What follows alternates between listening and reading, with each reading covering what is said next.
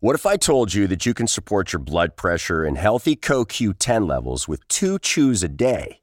The new Super Beats Heart Chews Advanced is now supercharged with CoQ10. That's like getting CoQ10 for free. Our powerful blend of beetroot, grapeseed extract, and CoQ10 supports your cardiovascular health. Visit radiobeats.com and find out how you can get a free 30-day supply on bundles and save 15% with the promo code DEAL. Hey there. Welcome to Seventh Heaven, a lesbian recap. I'm Lindsay, and I'm joined by my co-host and real-life partner, Carling. We're diving into the 90s hit drama through today's lens. Get ready for our off-the-cuff commentary and peeling back the layers of the Camden family. We'll tackle everything from family rules, life lessons, and 90s fashion. Join us every week for a lighthearted queer perspective and a trip down memory lane. Whether you're a diehard fan or new to the show, this recap is for you. So find us anywhere you get your podcasts at Seventh Heaven, a lesbian recap. Immobilize it in order to suck it up into the syringe. And so what they do is they bonk it on the head, which stuns it.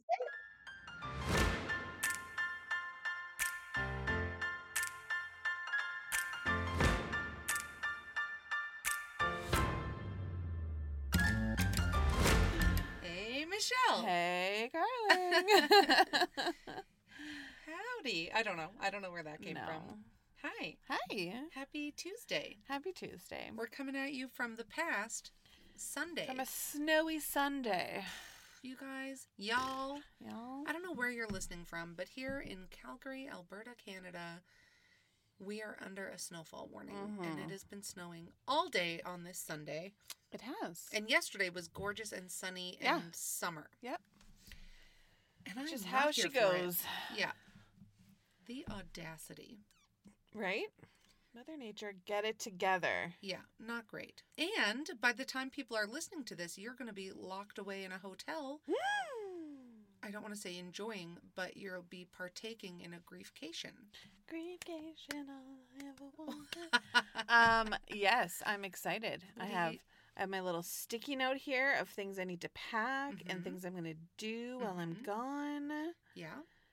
Gonna listen to some podcasts, listen to some books. Yeah, like about grief. No. Yes. I've heard they make podcasts about things other than true crime. I don't quite believe it, but I thought we were the only one. I thought so too, but I'm going to find out that I guess there are different more ones. Different more ones? Different more ones. More. Shooketh. Shooketh. I am shooketh. Yeah, I'm going to do some yoga. Oh. Yeah, because my friend Holly does yoga, and she sent me over a bunch of her recordings, and I haven't done them all, so I'll do some while I'm there. Whoa. Right? You're going to sleep? I'm going to sleep. In a bed with no children? I can't talk about sleeping too much because I feel like if I do, I'm not going to. Yeah, okay. No, don't worry about it. We don't even need to, skim right past it. Yeah. And who's going to be watching about her 5 children? An angel.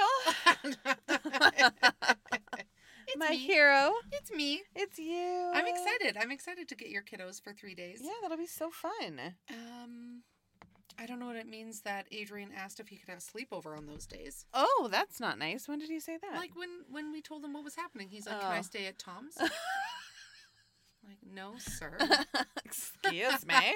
Well, I would be very offended if I were you. Yeah, it's because I do things like strict bedtimes and chores. Yeah, it's because you have rules and I don't. Yeah. So, I mean, I'm like, I try to be a cool aunt, but also I run a tight ship. Just tell him that he's acting real sus. And do this. Bet.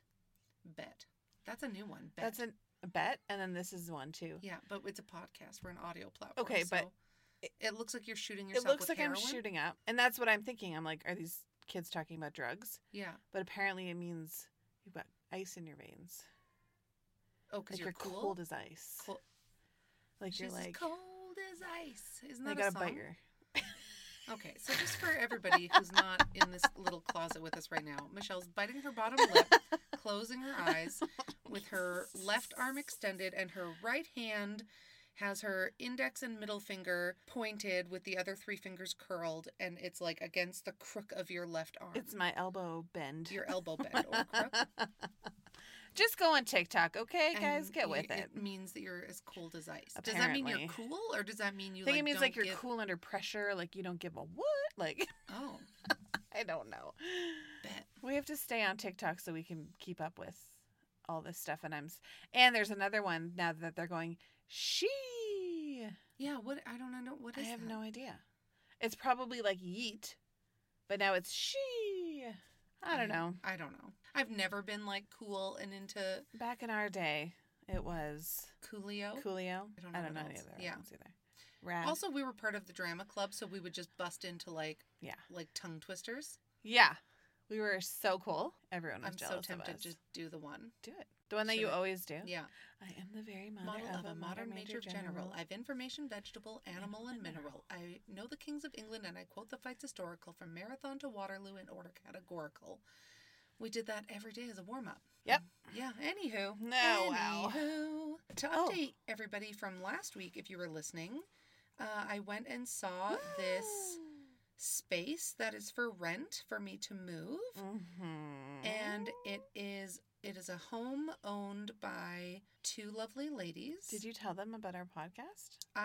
No, I didn't. But I'm going to be cautious because maybe one day I will. Yes. On account that I am moving there. You are, yay! I am moving on May 1st. Please send taps, thoughts and prayers. Taps? Taps. I need all the taps. What is a tap? Thoughts and prayers. Oh. TAP. So Lindsay and I went to go see it, and they asked me to bring the two dogs that, because I'm mostly going to have two of my bigger dogs with me. They were like, bring the dogs. And I was like, ooh. And I was like, Henry does this fun thing where he can be kind of a jerk when he meets new people and new dogs. Yeah. Because when I'm there, he's Yeah. better when I'm not there, but that's not how this goes. So Lindsay came for emotional support and to hold Henry's leash so that he was less likely to act like a fool in front of me. Yeah. And we show up and it was just like something out of a sitcom. Like it's this lovely lesbian couple, and I'll just call them the Leans. And they had these two contractors there who were also two women from the LGBTQ plus community. Mm-hmm. They were both named Sue, and they were sort of constructing a separate entrance for this suite. And it's a basement suite, but in the lease, they call it a subterranean villa. I love that. It's Yeah. so fancy. So I'm moving to a subterranean villa. That's amazing. I'm very happy for you. And yeah, then you rented the U-Haul. I rented a U-Haul. And on May 1st, I am moving, and I am anxious. Yes. Here's the thing. I'm anxious, and I'm weird. You're very weird. It's somebody's basement, and I get that I'm renting it. I am paying a price. Mm-hmm. It is my space, but it's shared laundry. Mm-hmm. And I've decided I will not do my laundry there because I'm awkward. That is so weird. And I'm scared that I'll be doing laundry and then they'll need to do laundry and then I'll be like, I'm so sorry. And I'll just take out my half-washed soaking wet clothes. They seem very reasonable, and I logically know that they wouldn't be like, get your clothes out of here. Oh my gosh. So this is what Lindy and I were talking about last night, about your weirdness, about Yeah. not wanting to do Mhm. your laundry. And I'm like, okay, you're one person. How Yeah. many loads of laundry realistically do you think that you have? One load a week. Yeah, one load. I know, but what if I do it on the day that they really need to? I don't know. mean, that's so illogical. I know. Can't even. And I'm also, Lindy was like, oh, we should split up our Amazon because Yeah. you'll probably want things delivered there. And I was Yeah. like, I'm not changing my address. And she's like, what do you mean? I was like, I don't want things arriving to their home. Do you and think she's that like, this but may it's be your a little home. bit of denial about moving? I don't know, but don't know. I'll just, me and Lindy are very amicable. I'm Yeah. just going to pick up stuff. My Amazon stuff will get delivered to her and I will go pick it up. Yeah. there. And then I'm also not going to order skip the dishes ever. I mean, that's not logical. That's not realistic. No, I'm never going to. You No, because I don't, what if they're in the backyard? What do I tell the skip person?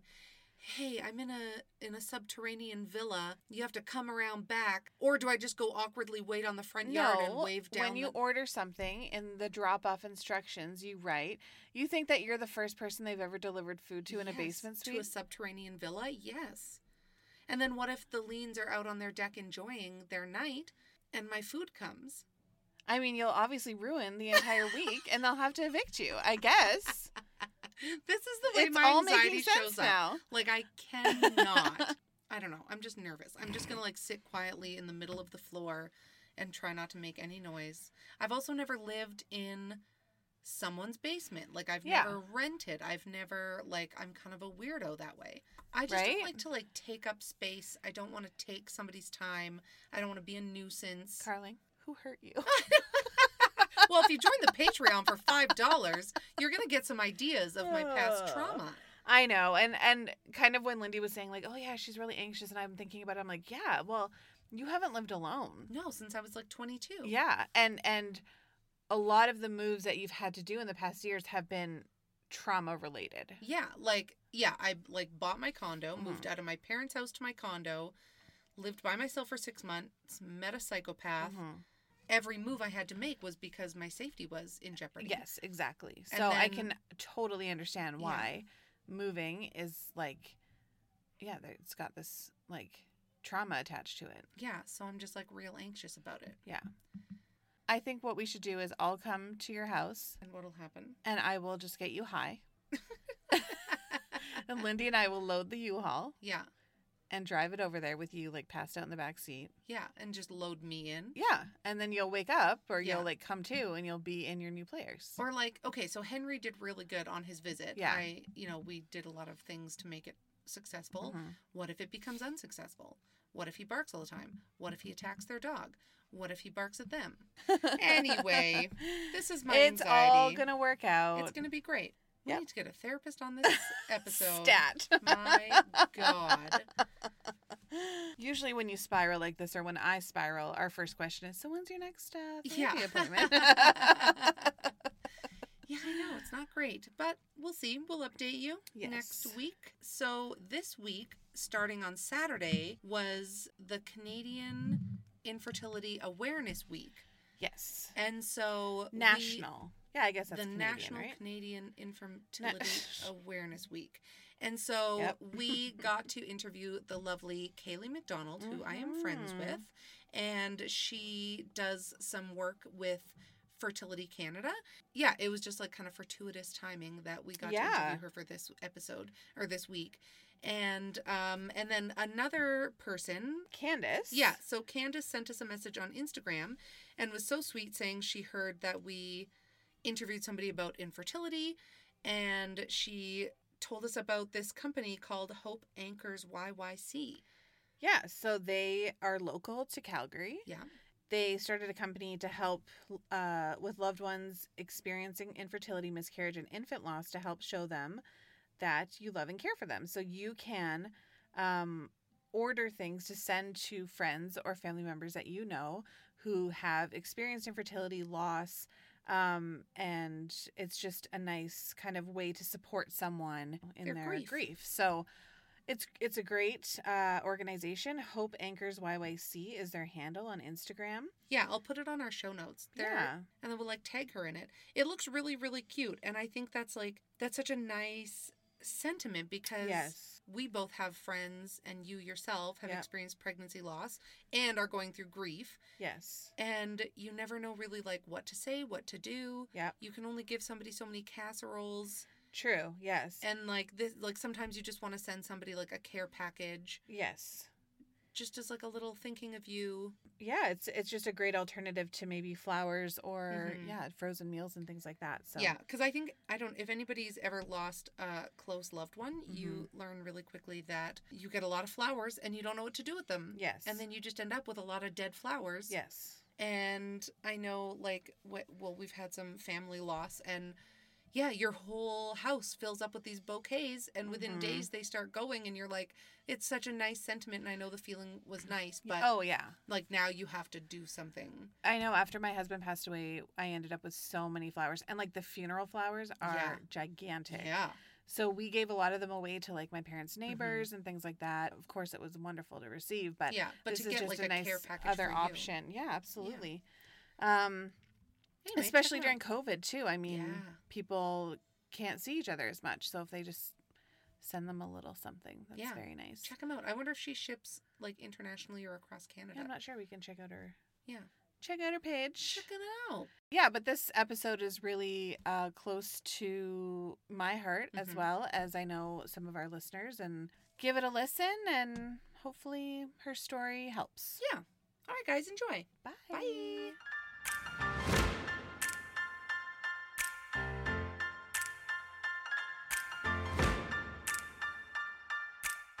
Hello, Kaylee. Hi, Carling. Hi, Michelle. How are you guys? Hi. Good. How are you? You know, we're hanging in there. Yeah. Yeah, middle of a pandemic. Yeah, it's been fun. When we started this podcast, we're like, ooh, our first few episodes should talk specifically about the pandemic. Yeah. And now we're like, we're over it. We're over it. I don't, want, I don't want to talk about the pandemic anymore, ever. Yeah. If it could just stop being a thing, I'd be on with that. Mhm. I think Anyway, that now, like just it needs to be done. Yeah. you know how we've like banished the word moist? I think pandemic needs to go like the way of Yeah. that word. As she says it now, noise. It has been a moist pandemic. Oh God. My You guys God. did you see that Justin Trudeau thing, the singing or the speaking moistly? Yes. There are some good things that have come out of this pandemic. So And that is one of them. ridiculous. That was one of the best parts. Yeah. My God. Oh, funny. Well, we're super stoked to talk to you. You were one of the first people that we thought about interviewing when we thought of the idea of having a podcast. And we're just now getting around to it. And here I am. Yeah, you but it works are. out pretty good because we're interviewing you this month for this episode because it is this week is Infertility Awareness Week. That's right. So this week, from the 18th until the 24th of April this year, 2021, is Canadian Infertility Awareness Week. So it's kind of fortuitous that you guys were able to talk to me now. Yeah. Mhm. I love That's that. great. That's Well, I very mean, I love it, important. but also mean, I hate that it's a thing. well, yeah, and it's been a thing in my life, and it's been a thing in a lot of people's lives that we know. So it's great that we can hear your experience and you can share with us. during Yeah. this week. Infertility is a thing for Mhm. 5.5 million Canadians. Wow. God, that's too many. Wow. It's 16% of the population. Wow. Yep. Wow. Yeah. Yeah. That makes sense, honestly. Yeah. And I remember, so I met you, God, how long ago did I meet you?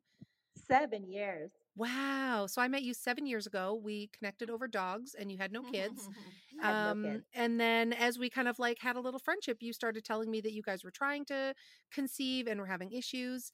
And that's kind of like, it's been, well, I don't want to say it's been a privilege to watch your journey and be, part of it, but I wish you hadn't gone through it. But Well, it's probably been eye-opening too, like Yeah. as somebody on the outside to see kind of the struggle on the path, right? and you've done some really cool things as a result of it. Like you've started a few cool initiatives and yeah. Yeah, I feel like when you first got to know me, we had probably already been trying for a year or two. So we were pretty new to the journey and hadn't done anything really crazy yet. Like we were mostly still trying naturally. I think we were waiting to get into a fertility clinic, Mm. but we weren't doing anything invasive yet. Yeah.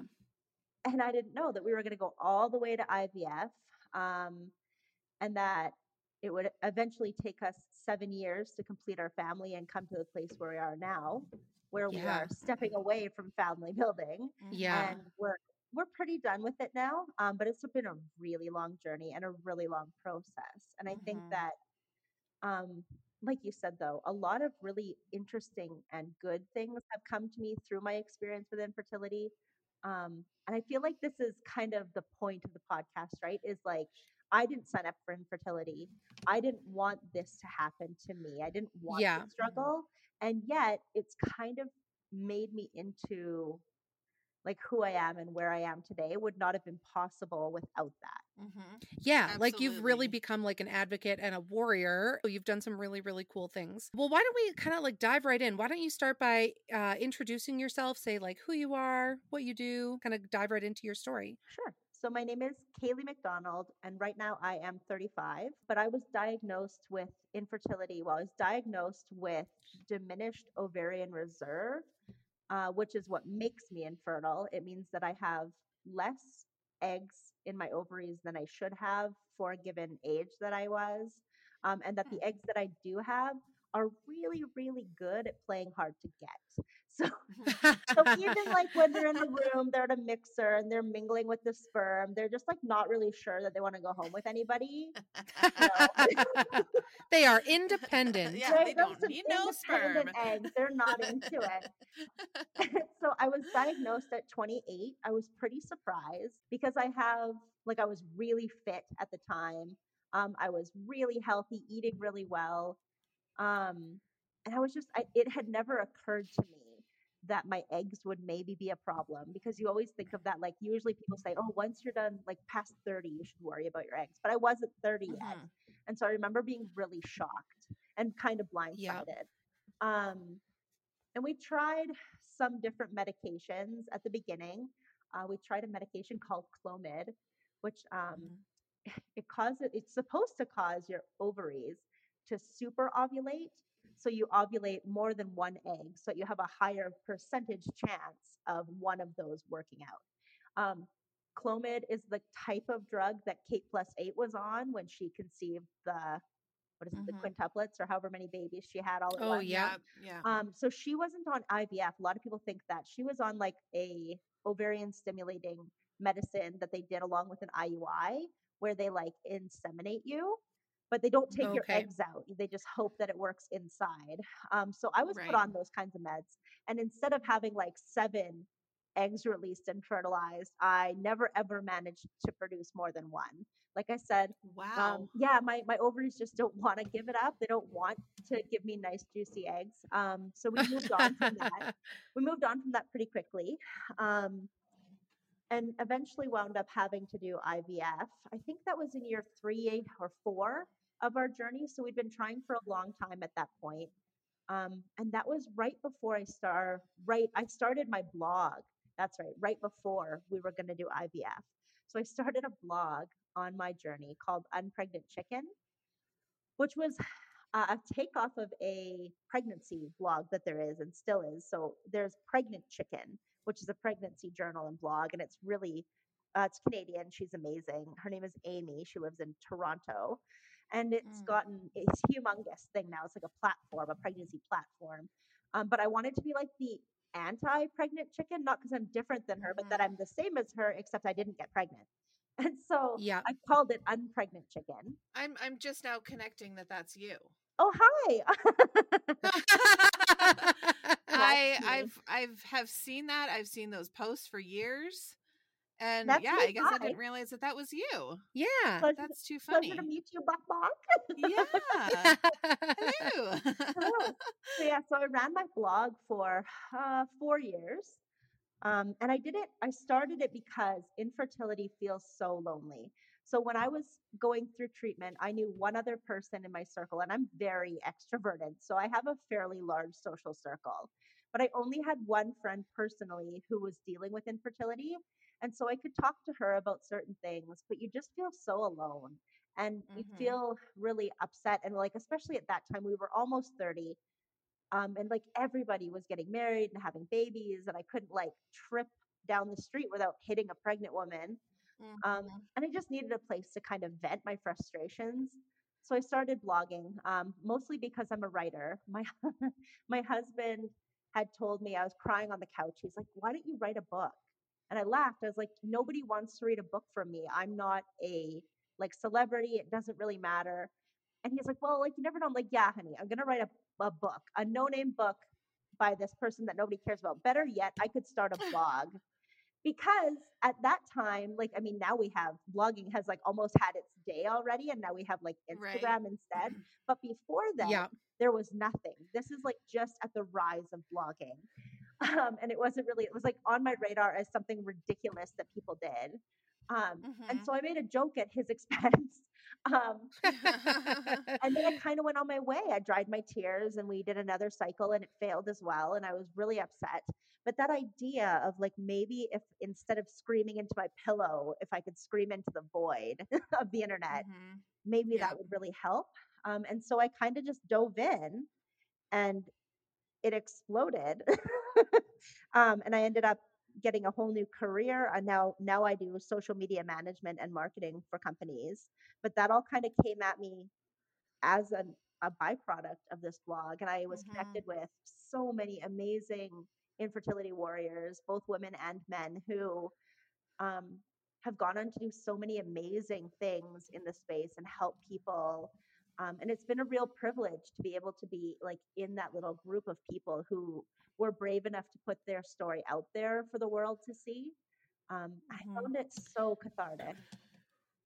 I think that's, I've struggled with infertility myself. I mean, I have 5 children, but I did have 5 miscarriages or 3. I think it's so good that you were sharing that stuff and everyone was sharing what it really feels like, because I remember too also feeling lost, but then also having thoughts that you felt like you couldn't share because maybe they were, I don't know, just being upset that everyone maybe could get pregnant except for you, and these thoughts that would go on in your head that you're like, I shouldn't think this way, but I do, and it's nice to find a community where you can kind of feel like you're not alone in those thoughts. Absolutely. I think that two things from that. It's really important. I like that you say, you've struggled with infertility too, but I have 5 kids, is what you said. But I think it's so important for people who are listening to this podcast and might be struggling with infertility and are really upset and hurting, that you can never tell another person's story. And so seeing you, Michelle, out and about with your 5 kids might be a trigger for some other people, but they don't know that that's a thing that you understand and that you've fought to get there. Absolutely. And so I think that's a really important thing to remind people of, is to always have compassion when you see, like, and it's fine for you to be angry if I see you out with your 5 kids, be like, why can't I have 5 kids? That's also valid. But to not forget that everybody's story is so different. And a lot of people don't feel comfortable sharing if they have struggled with infertility. Yes. Or have had to, go alternative routes to building their family, if maybe not infertility, but if they've chosen adoption, or if they are maybe like a same-sex couple who we would call that like social fertility challenges, where all of your parts might work, but you're missing an ingredient, right? Right. Yeah. And so I think that there are so many stories that not everybody's willing to talk about. And it's just so good to have grace, not with just other people, but with yourself too. Cause like, I remember thinking about this one time when my friend invited me to a baby shower, and I was so upset. I didn't go, and that's okay. But you feel like a horrible person. Yeah. And so having like a community of people, I found Twitter really helpful then. And I would say probably right now Instagram is the most supportive community that you can get into. But at my time, it was Twitter, and I would go on Twitter and I would like scream into the void about how I can't stand going to another pregnancy announcement or another baby shower, and everybody understood. And so like I couldn't necessarily say that to my friends, not that I wanted to. It would make them feel bad, but I could talk to people who got it, and that was so helpful. Yes. Yeah. And I thought, even like from my perspective as somebody who doesn't want kids and so hasn't had that struggle, like your blog was phenomenal in sort of like making it, I don't know what the right word is. It was like an approachable topic to me. I still felt like I could connect with it just through like sort of the humor you used. And I don't know, it gave me an interesting perspective without being all, I don't want to say all like doom and gloom, but like you were really funny about it. And I like that you used a sense of humor as one of your coping strategies, because that is my coping strategy with trauma. But yeah, like I remember one of your blog posts was about like, listening to everybody's advice, like, oh, have you had sex upside down? Have you tried doing it on a full moon? Have you tried putting, I don't know, like baby shoes on the bedpost of I don't know, you had a whole bunch of funny examples. And it was so funny because it was still something that like I could connect with through humor, even though it wasn't something that I specifically related to. Totally. Well, that used to be like the tagline on my blog. It was unpregnant chicken, coping with infertility, one hearty laugh at a time. Because I feel like sometimes when life hands you lemons and you have to make lemonade, you can't really deal with it. The only way to cope for me is to find the places that are, something that you can laugh at. And sometimes it was that it was so comical, the things that happened. And other times it's like that dark satirical humor where you're like just furiously angry, but there's like an undercurrent that makes it funny. And so I tried really hard to lean into that. So I'm glad that that's like where I live. Yes.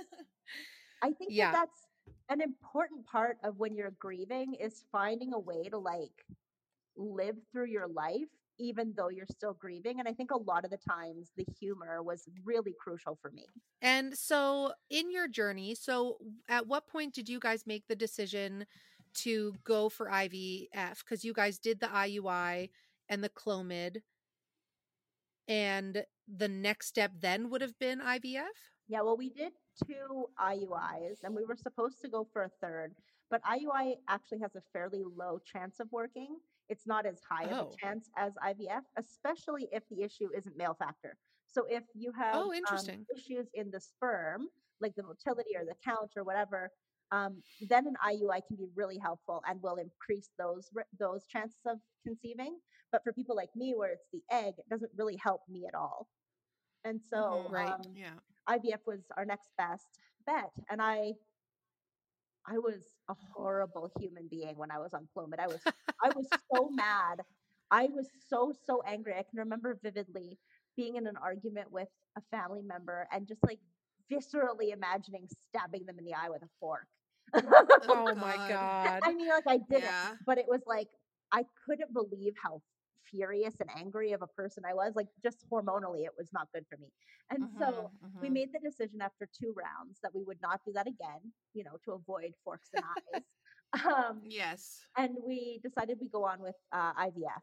And so I think that we were almost 4 years in. I was documenting everything on my blog there. And so, like, if you're somebody who is in the run up to an IVF cycle or is currently doing IVF, and you want to feel like you have somebody that's going through it with you, I have my whole cycle documented, like, in a lot of detail on my blog. Oh, awesome. And so I think that like I was pretty ready for it at that point, but it was still such a big leap. Like it's a big jump to be like, okay, I hate needles, stab myself in the abdomen twice a day for 2 weeks, and then like have somebody take my eggs outside of my body and start growing them in a lab. Like it was kind of intense. Yeah. Yeah, it's a little intense. But we were ready and we really desperately wanted kids. We knew that it was going to be kind of a Hail Mary because my eggs weren't responding very well to all of the other drugs that I had been on. And I did end up needing like a lot of the medication. I was at like the max dose and we did it for 2 weeks. And so when you're stimulating your ovaries with these meds,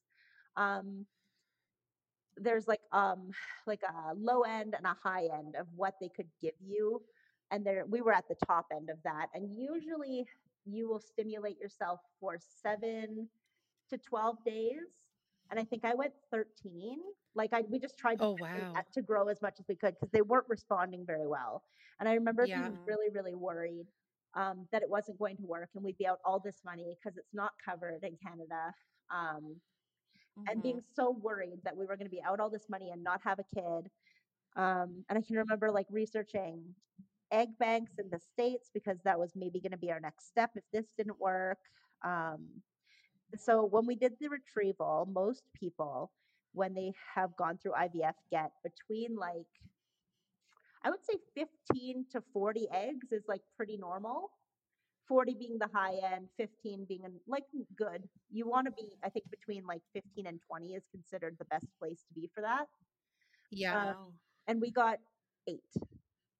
Oh God. And so I had like 2 weeks of stabbing myself with needles and being hormonal and everything, and we only got 8. So at that point, we opted to use something called ICSI, intracytoplasmic sperm injection. And so what they is that where they like bonk it on the head? Yeah. So yeah, I remember how like they put the sperm in a centrifuge and they wash them and they spin them and they pick out all the good ones. And that's what they would do for IVF or IUI. They like separate out all the good sperm and make it really super concentrated.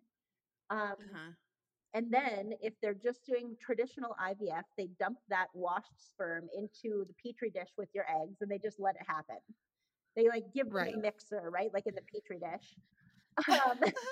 Throw a little party, right? Set like, the mood. Circulate the martinis, a little bit of smooth jazz. Like yeah. Now, with ICSI, they put one egg in one container and they sort through the sperm and they pick whatever one they think looks good. And then they have to immobilize it in order to suck it up into the syringe. And so what they do is they bonk it on the head, which stuns it. I'm not kidding. It stuns my it for a minute. And gosh. so for a second, it stops with its little tail swimming. It just like gets stunned for a second. Then it suck it up into they suck it up into the needle. And then they use like a special pipette where they hold the egg still in the petri dish. And then they use the needle to inject that sperm directly inside of the egg. So they're like, My God. That's insane. isn't that nuts? Like the things that science can do. The science Yes. is amazing. Yeah. But so the reason we chose to do that is because we were concerned that if we waited and let everybody have a mixer, because we knew my eggs were a little hard to get, we didn't want there to be no fertilization, which could have happened. Yeah. So we opted to have them physically fertilize all of them to give them the best chance. And so we Yeah. had 7 that were mature enough to be fertilized, and all 7 took and started dividing. And usually there's a pretty high attrition rate, which means they like stop dividing and they die off as you go along the days. The goal is to make it to a day 5 embryo because then they become something called a blastocyst. And if you can get that far, then there's a higher chance that it's going to work. And so I was very, very lucky. We had 4 that all made it to day 5, and they were all really high quality at that point. And so they chose the highest quality one to transfer back into my uterus. And I remember that was such an amazing moment because, like, until this point, we had no idea. We weren't sure. What if you do IVF and, like, your stuff doesn't play nicely together and nothing fertilizes? And that happens. Yep. Yeah. And so the idea that we had these, like, 4 little, we call them M babies, like embryo babies, M babies. Yeah. So we had all these M babies, and we were so excited because they were all like a fairly good status, like they were in good shape. And so they show you when they're doing the transfer. They have to. Okay, can I be a little graphic? Yeah. Yeah. Okay. So when they're transferring the embryo back in, there's no guarantee that it's going to work, but they have like an ultrasound on your belly, and you can see the catheter get threaded into your uterus. Like they go in through your cervix, but you can see like the line of the catheter show up on the ultrasound when it's in the right spot. Wow. And then when they push the like injection thing to shoot the embryo out, you can actually see, now you can't see the embryo because it's microscopic, but you can see like the little blob of fluid, and it shoots out and it looks like a little pearl or like a little spot of light. Oh, And wow. it's so cool. And usually they usually take a picture of it so you can take it home, this like little pearl sitting in your uterus. And it's really nifty. And at the exact moment, Carling, at the exact moment that they clicked the picture, I laughed because of course I did. Because of course I did. And so I was sent home with this jiggly picture of you can't tell anything. Oh my God. But we were very, That's very too lucky. funny. We were very lucky in that I got pregnant from that transfer. And that's how people end up with multiples, right? Because they put in a More than few. one. So it's actually fairly uncommon for you to get multiples out of IVF. They try really hard. So usually if you wind up with multiples, it's from an IUI, or if you're having timed intercourse and you're taking ovarian stimulating medicine. Oh, okay. So with IVF, they usually transfer 1. The only time that they would transfer 2 is if they were like, remember how I said you have to get to day 5 for the transfer? Yeah. So let's say along the way to day 5, on day 2 or day 3, the embryo isn't doing very well. They want to get it back inside of your body kind of as quickly as possible because it has the best chance of surviving and becoming a baby in there. And so they'll transfer early. And if you're transferring early, they might transfer 2 because you don't have a very good chance. Like your chance is low transferring early. And so they try to up your odds by transferring 2. Now, sometimes they both work and you wind up with twins. Right. But it's actually less common to wind up with multiples from IVF as it is from other fertility treatments. You were saying that all 7 of them looked healthy. So what was the deciding factor on the one that they chose? Well, so we started out with 7. At the end, we only had 4. The other 3 had Okay. died. They picked the best one. So the one that they transferred that was my son was already expanding and starting to hatch, which means that it's breaking through its little shell, and that's how it burrows into your uterus and like starts Okay. forming the placenta and stuff. So it was already starting Mhm. to hatch, and it had really good symmetry on the cell shapes on the outside of the egg and the cell shapes on the cluster on the inside of the egg. And so they could tell by how symmetrical it was and that there wasn't a lot of fragmentation, that it was like a good looking embryo. The other 2 were, so this one was a day 5 BA, which means that there was some fragmentation on the outside, which becomes the placenta, but no fragmentation on the inside, which is the baby. And my Right. next one was AB, I think, which means that the baby part was slightly fragmented, but still good, high quality. And the last one that we saved was not fully expanded into a blastocyst yet. It was still the stage before that, so it was a little bit slower to develop. So we Okay. froze the other 3. They're still frozen, and they would still consider all of those really high quality, but they picked whatever was the best one at that moment and transferred it. That's so interesting. Isn't it crazy? I have a picture of that embryo, and every year on the day that they transferred the embryo back, I take a picture of my son holding it because it's his first. Oh, that's so cool. It's his first baby picture. That's him as an embryo. Yeah. So I don't know. That's like the only perk from having to do IVF is you have a picture of your kid as an embryo. Yeah. Yeah, right? And were you guys sort of thinking like one and done, this was it? It was such a journey getting there? We had kind of always thought that we would only want one kid. This is before we started trying. And so like, yep, at that point I was like, yeah, I'm probably only going to want one. We froze the other ones because you never know if it's even going to take. And so Yeah. we're like, well, if this IVF doesn't work out, then at least we'll have 3 that are frozen for future tries. But at that point, I thought we only wanted one kid. Yeah. And then when my son was like a year, maybe 13 months, and we're at the store, and I watched these 2 little girls run past me playing together, and they were like 4 and 6, and it was like instantaneous. I was like, oh no. Oh geez. Oh no, I need another baby. Like, and so we started Too trying funny. again.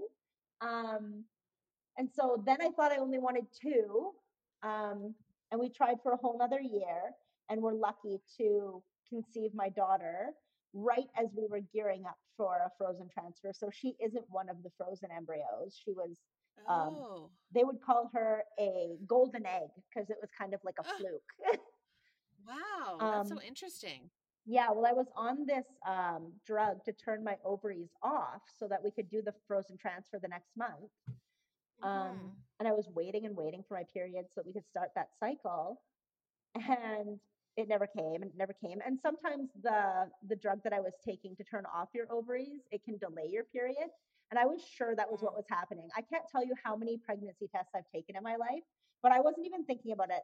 I would never take a pregnancy test in the afternoon. I always did it with like my first morning pee. I would like pee in a cup, very specifically dip it for exactly 5 seconds. Like don't breathe on it as you lay it down. Like I was always really like hyper vigilant about how I took my tests. And I was so sure that I wasn't pregnant and that it was just that the thing had delayed my cycle that when I was a week late, I peed in the afternoon. I didn't even look at it as I put it down. I like walked away. I was playing with my kid. I think I put on Daniel Tiger for him and he was sitting there watching a show. And I was so sure that my period was just late and I was angry because I wanted to go on a drug to start my period so we could get the cycle going. But they need you to take a pregnancy test before they'll give you that, of course. And so I was so furious. And I remember like going back in and kind of glancing at the test, fully expecting it to be a stark negative.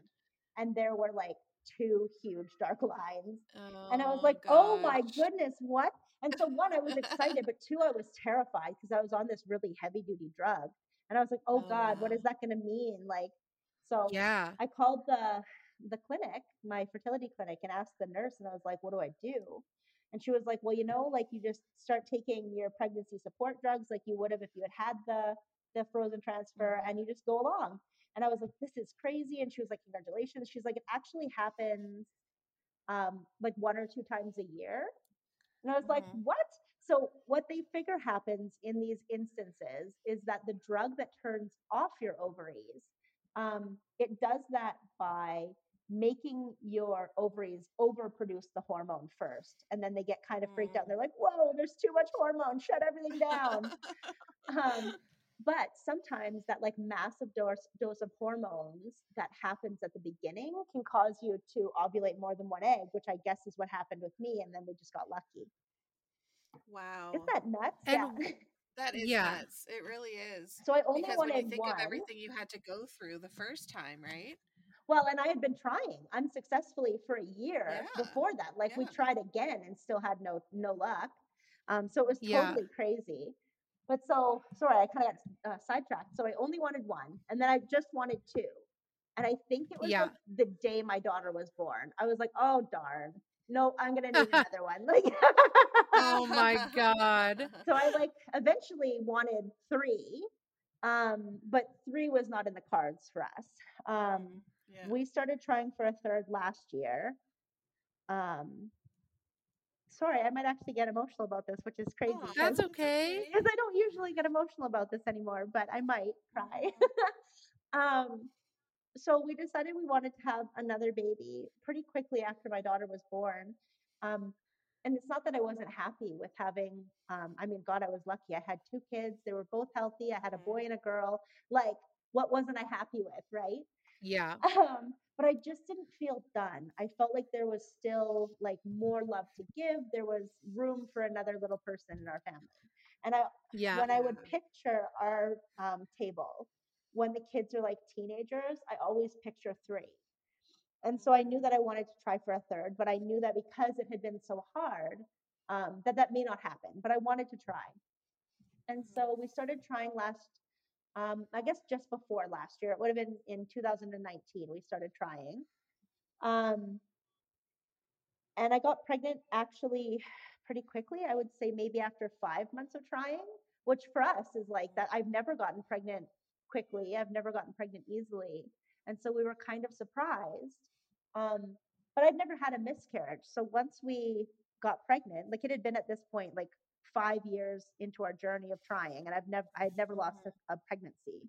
And so I just assumed that if I got pregnant, it would be fine and we would have a 3rd baby. And so I got pregnant. I got the test on Christmas Eve, 2019. And it felt like all of the things that you like imagine, right? Where you're like, oh my God, it's Christmas. It's a beautiful Christmas present. We had just made these cute little salt dough snowmen with my kiddo's handprints for our Christmas tree. And I was like, maybe I put like a little star in the corner and nobody knows that that's the baby except for me, right? But the test was really, really light. And so I was a little nervous, and so I didn't do it. But every time I look at that ornament, I think about that because I almost put a star on it, but I didn't do it.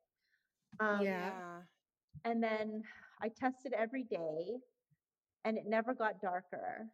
But it was, now we're talking, it's Christmas time, right? So it's between Christmas and New Year's where nobody, like the doctors are closed. We were pretty busy. There was a lot going on.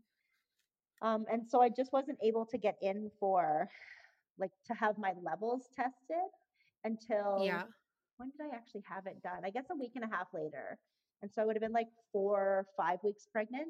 And they were like, your level is really super low, like less than 5. And so I was like, okay, like that's not a good sign. At this point, it should be like around 200 for sure. Oh, wow. So I was like, oh, that's not a good sign. This is probably not going to stick. But I stayed pregnant until I was right around 6 weeks. And I started my miscarriage on January 1st of 2020. Oh, God. What a way to kick off that year. So I'm sorry. Thank you. So that was actually a really hard loss for me because I had never lost a baby before. And I was just so sure, and I knew I was pregnant. Like that was because I'd been pregnant twice, and like I knew I was pregnant before I could test. Like I felt pregnant. I knew I was pregnant. Yeah. And so to feel like I knew it for like over a month and then to have it not work out was just so weird and awful. Yeah. Yeah. And of course, it's the holidays, and so you're all emotional about everything, anyways. Yeah. And so we did end up continuing to try, and I lost 2 more pregnancies really super early, like right around when I would have had a gosh. period. I would test positive and then get my period on time. So if we hadn't been trying, I don't know that I would have even known that the next 2 were miscarriages. But Right. but because we were trying, I did know. And so our last miscarriage was, I think, in March. So it was like almost back to back to back. Yeah. But that's right at the beginning of the COVID pandemic, right? Oh And God. so at that point, we are like, okay, we obviously don't want to try naturally anymore because something has obviously changed, and now I'm just having miscarriages. So we would like to go back to our clinic, and we do have those 3 frozen. But then everything shut down for coronavirus. And then everything that kind of happened in the next little while, we were like, you know what? Like, I don't want to continue trying naturally because I don't think I could handle another miscarriage. Yeah. And then everything that's going on worldwide, I don't think that we should pursue further fertility treatment. And so we just ended up deciding that we were happy with our family, and that like we're so lucky. We have 2 kiddos who are healthy. We have a boy, we have a girl.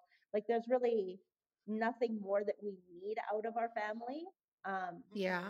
But if I'm being honest, I still picture three kids at the table, and so I Yeah. don't really know. Like I know that that's no longer in the cards for us. I don't want to keep trying. And so Yeah. I don't think that there will be 3 kids at the table, but it's hard because that was something that became so real to me. And to have to like Yeah. look at it and be like, well, that's not the way your life is going to work out is a little hard. Yeah. Absolutely. I've had kind of the same feeling. I remember, so I had my son, and then after my son I had a miscarriage. Oh, sorry. And I was quite like I was 18 weeks. So at that Oh point God, I'm you sorry. pass that 12-week mark and you're like, okay, everything's fine, right? So it's such a shock when we were going to the doctor to find out the gender and found out that the baby had passed. So that was, I mean, that was just insane, right? The whole process. And then we got pregnant with our daughter. And then after her, I had 2 more miscarriages, kind of similar, one in February, one in May. So pretty close together. But I had always kind of had that feeling too when I had my kids with me. I always felt like I was missing one. You know, like I always felt like there was another one like sleeping, like having a nap, right? Yeah. So I always was that thought of like, oh, there's like, you know, when you're counting the heads and you feel like you're missing one, like that was always the feeling. And even after I had my third, I still had that feeling, and then I had twins. And I was like, the universe was like, okay, like stop. That's Stop enough feeling babies. that. But yeah. But it is interesting kind of Yeah, what I think that it's an interesting feeling. It is. It is. And I know a lot of people can relate to that. I mean, I obviously it's so hard. Like when you picture yourself with a certain amount of kids, or we always wanted a large family, and then we had 3 losses, and I remember someone saying like, you might just have to get used to the idea of this being your family. And I'm like, I know. And that's hard. Right. But there does come a point where you're like, maybe this is it. Right. Well, it's kind But of I don't like know. a byproduct of our society, right? Where if you want something, you just work until you get it. Like Yeah. and like I come from a fairly privileged upbringing, you know, like I'm a white cis seeming woman. And Yeah. so I feel like everything was always the line was if you work hard and do a really good job, like you get what you want. And so it's really hard to like wrap your head around the idea that like you can want something and wanting it doesn't always make it so. Exactly. Yeah. So what did you do? What did you find that was helpful to you when you were going through your infertility journey before you had your children, and also after having your miscarriages? What did you find helpful? during that time? Honestly, just being able to talk to other people who got it, that has been such a saving grace. So at the beginning, I had like my blog family, all these other bloggers who were starting up right around the same time as me. And you kind of like leave comments on their blogs, and you're following their journey, they're following yours. I have a few people who added me really early on in my blogging career to like my actual Facebook page, not like my Unpregnant Chicken Facebook page, but my Kaylee Facebook page. Shout out to Renuka. Hey, girl. So, like, Renuka was one of my blog followers who added me. I think I'd only been blogging, like, I don't know, 4 months in. And then we wound up having our first kids very close together. Like, I think they were a few weeks apart. We were pregnant together. Wow. And then the second time I got pregnant earlier and she got pregnant and miscarried. And then she had another kid. And so like we've been like I sent her all of my pee sticks when I was having my first miscarriage. I'm like, is it getting darker? What's happening? Like and so like it's good to have those people to kind of bounce things around with. That's really, really helped. And so the other thing that I ended up doing later on, a little bit further in, was joining and volunteering for this organization called Fertility Matters.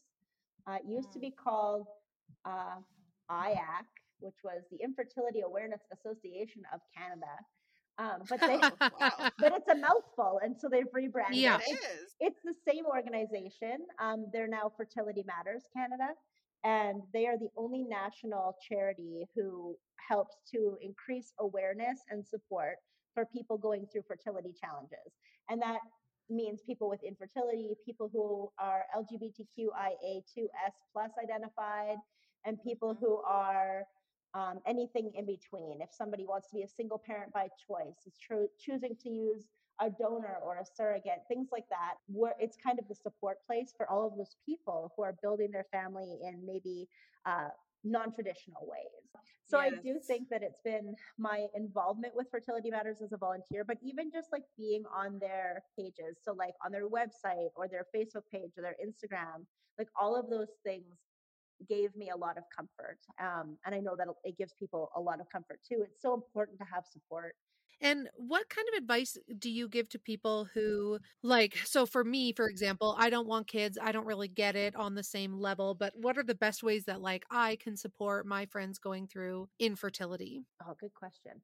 So I have a twofold answer. So if you're somebody who does want children or has experienced infertility, the best way to support other people is to be open about your experience, because it's a really lonely experience.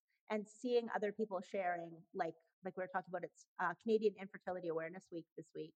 And so if you can share on your story or your Facebook profile that you have had a loss or that you are struggling to get pregnant, you will be shocked at how many people come out of the woodwork to support you and to also say that they've been there. And so I think that that's step one, is just being vocal.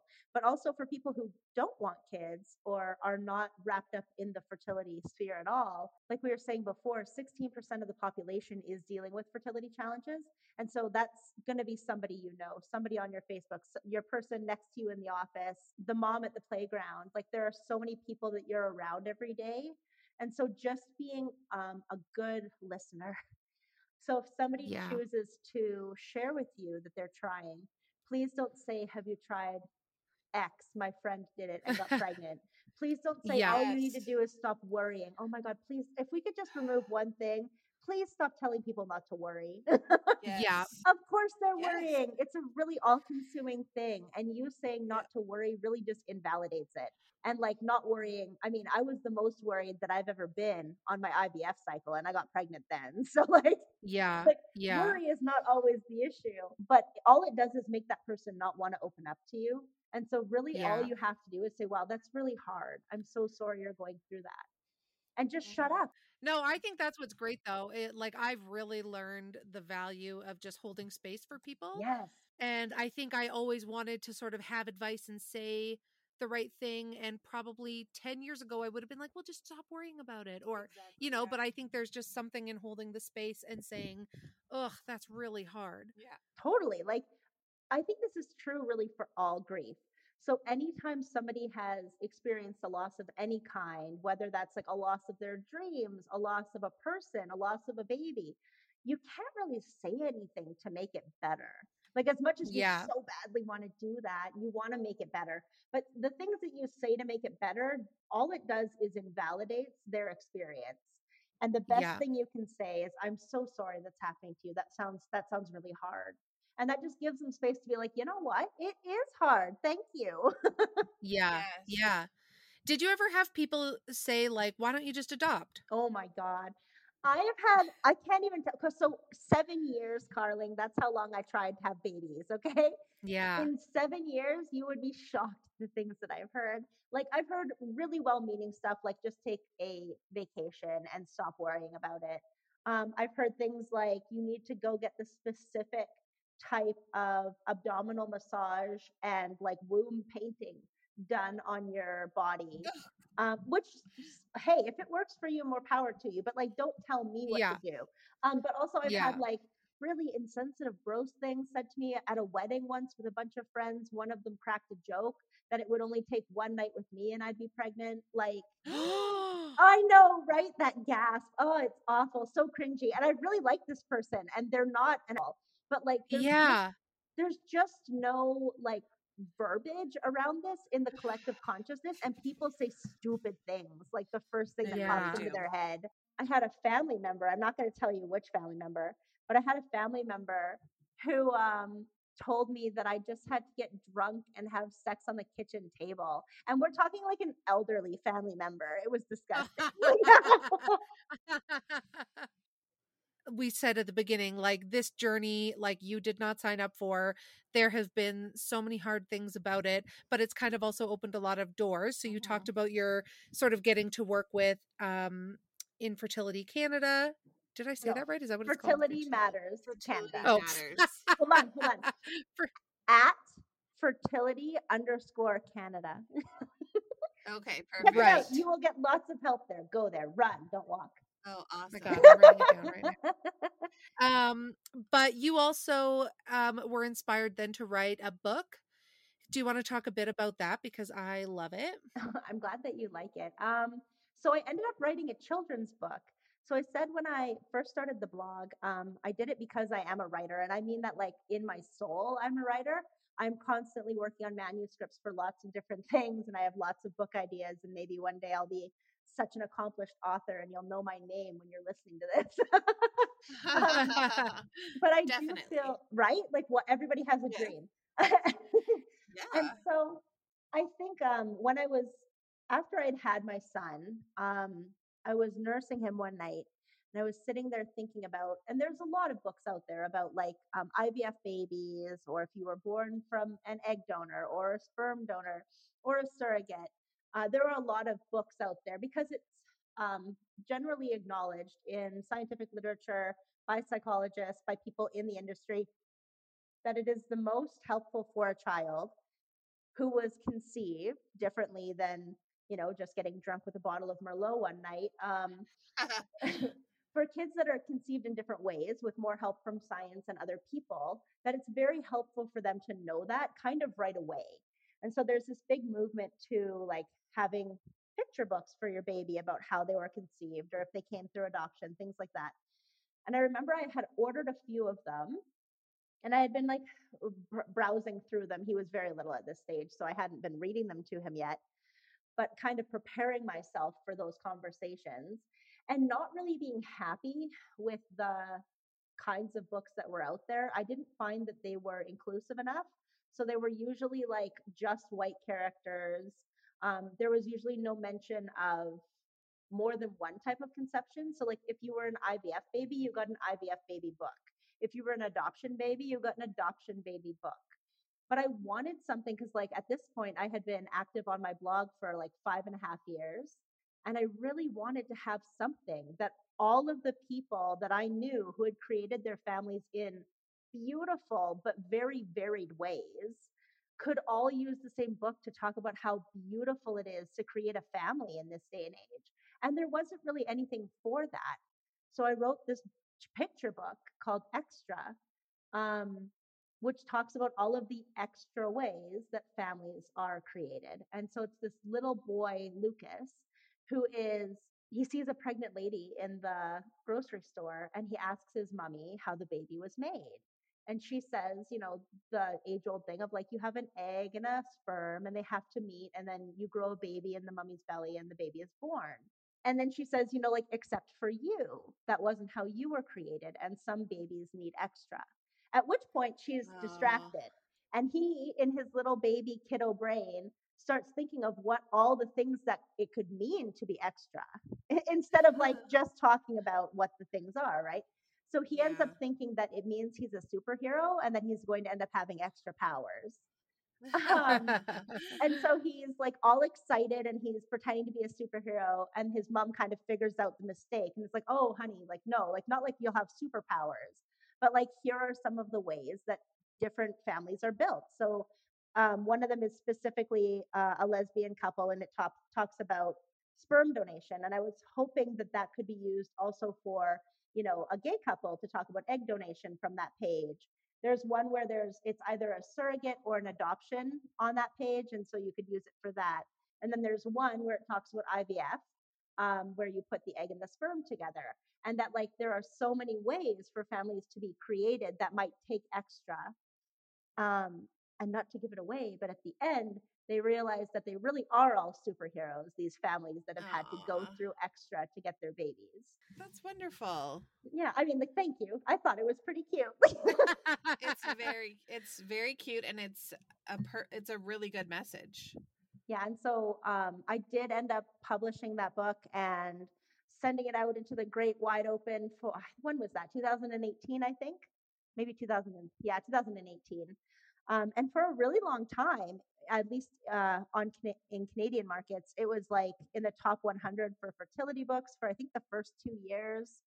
Um, so, like, for a self-published book from a person that nobody knew my name or cared about, like I said earlier, I thought it was pretty good. Yeah. And I feel I've gotten some really good responses from people where they've really been helped on their journey, explaining it to their children, and find that it's a really like supportive book for trying to make it seem like, you know, it was a good thing to be extra. What are some of the best places for people to get support if they're experiencing infertility in any of those aspects? So the first thing to do is um, find yourself a support network. If that means that you reach out to people in your local sphere.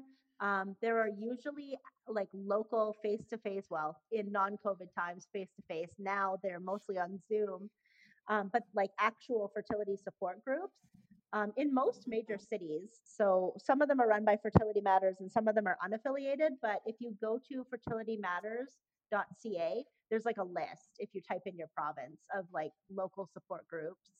Also, like I said, like Fertility Matters Instagram is pretty good.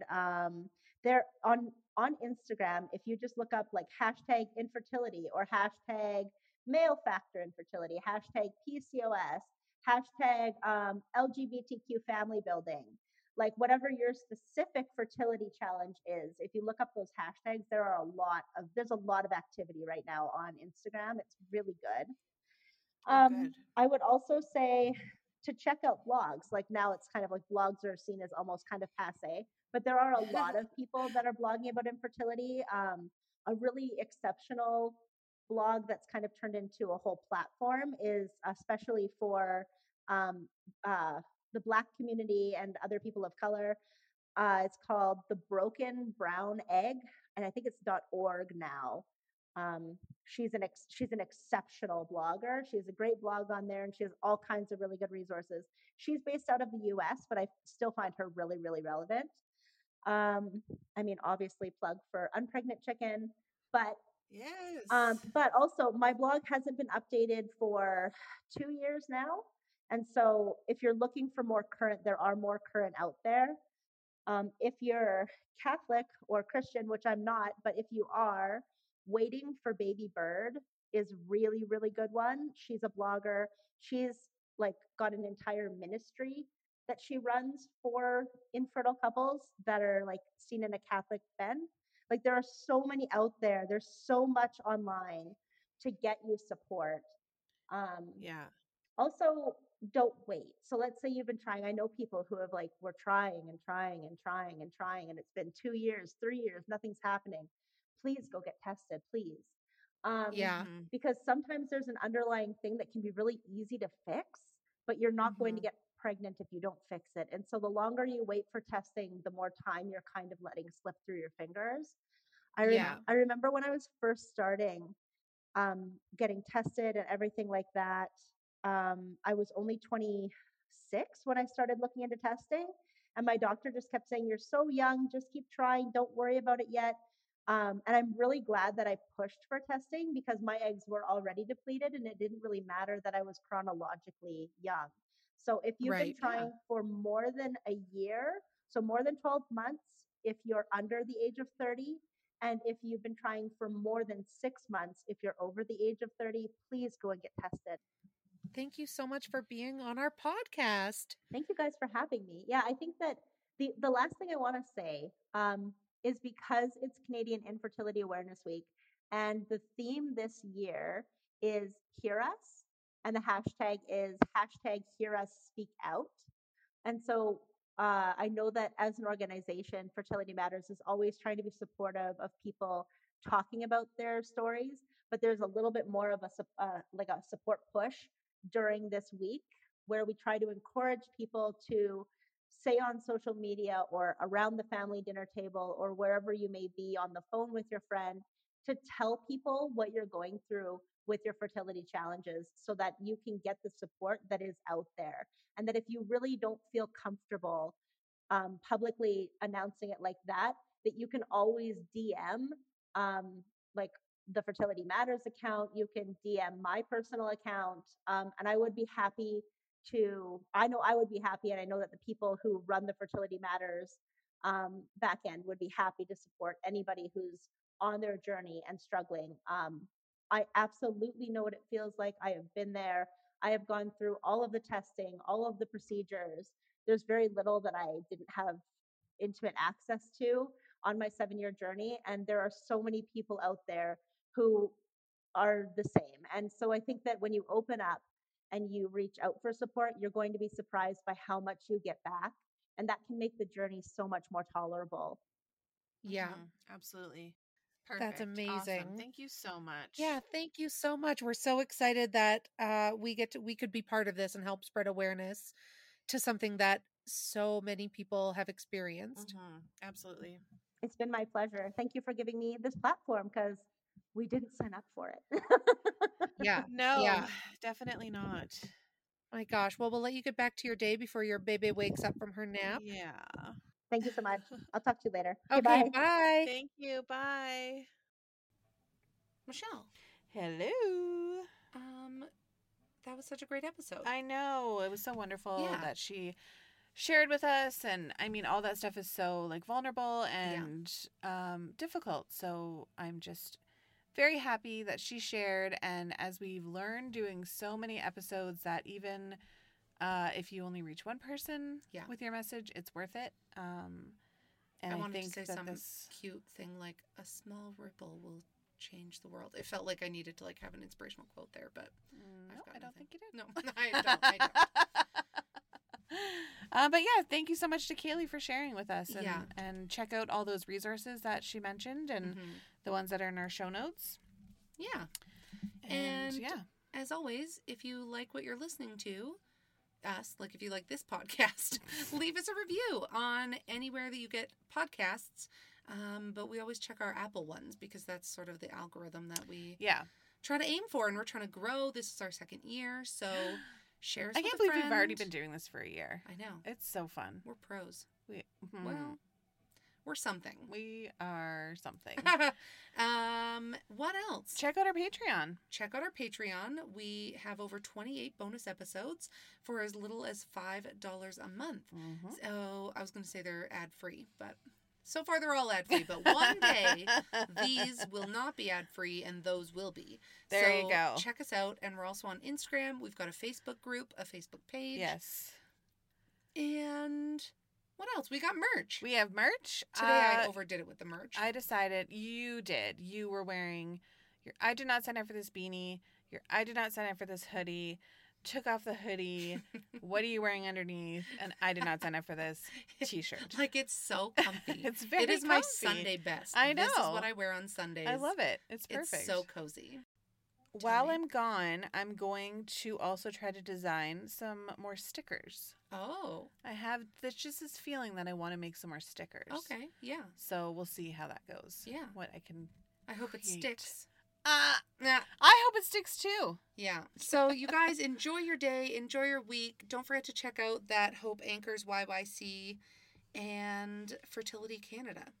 Yes. So have a great week. All right. Okay, bye. Bye.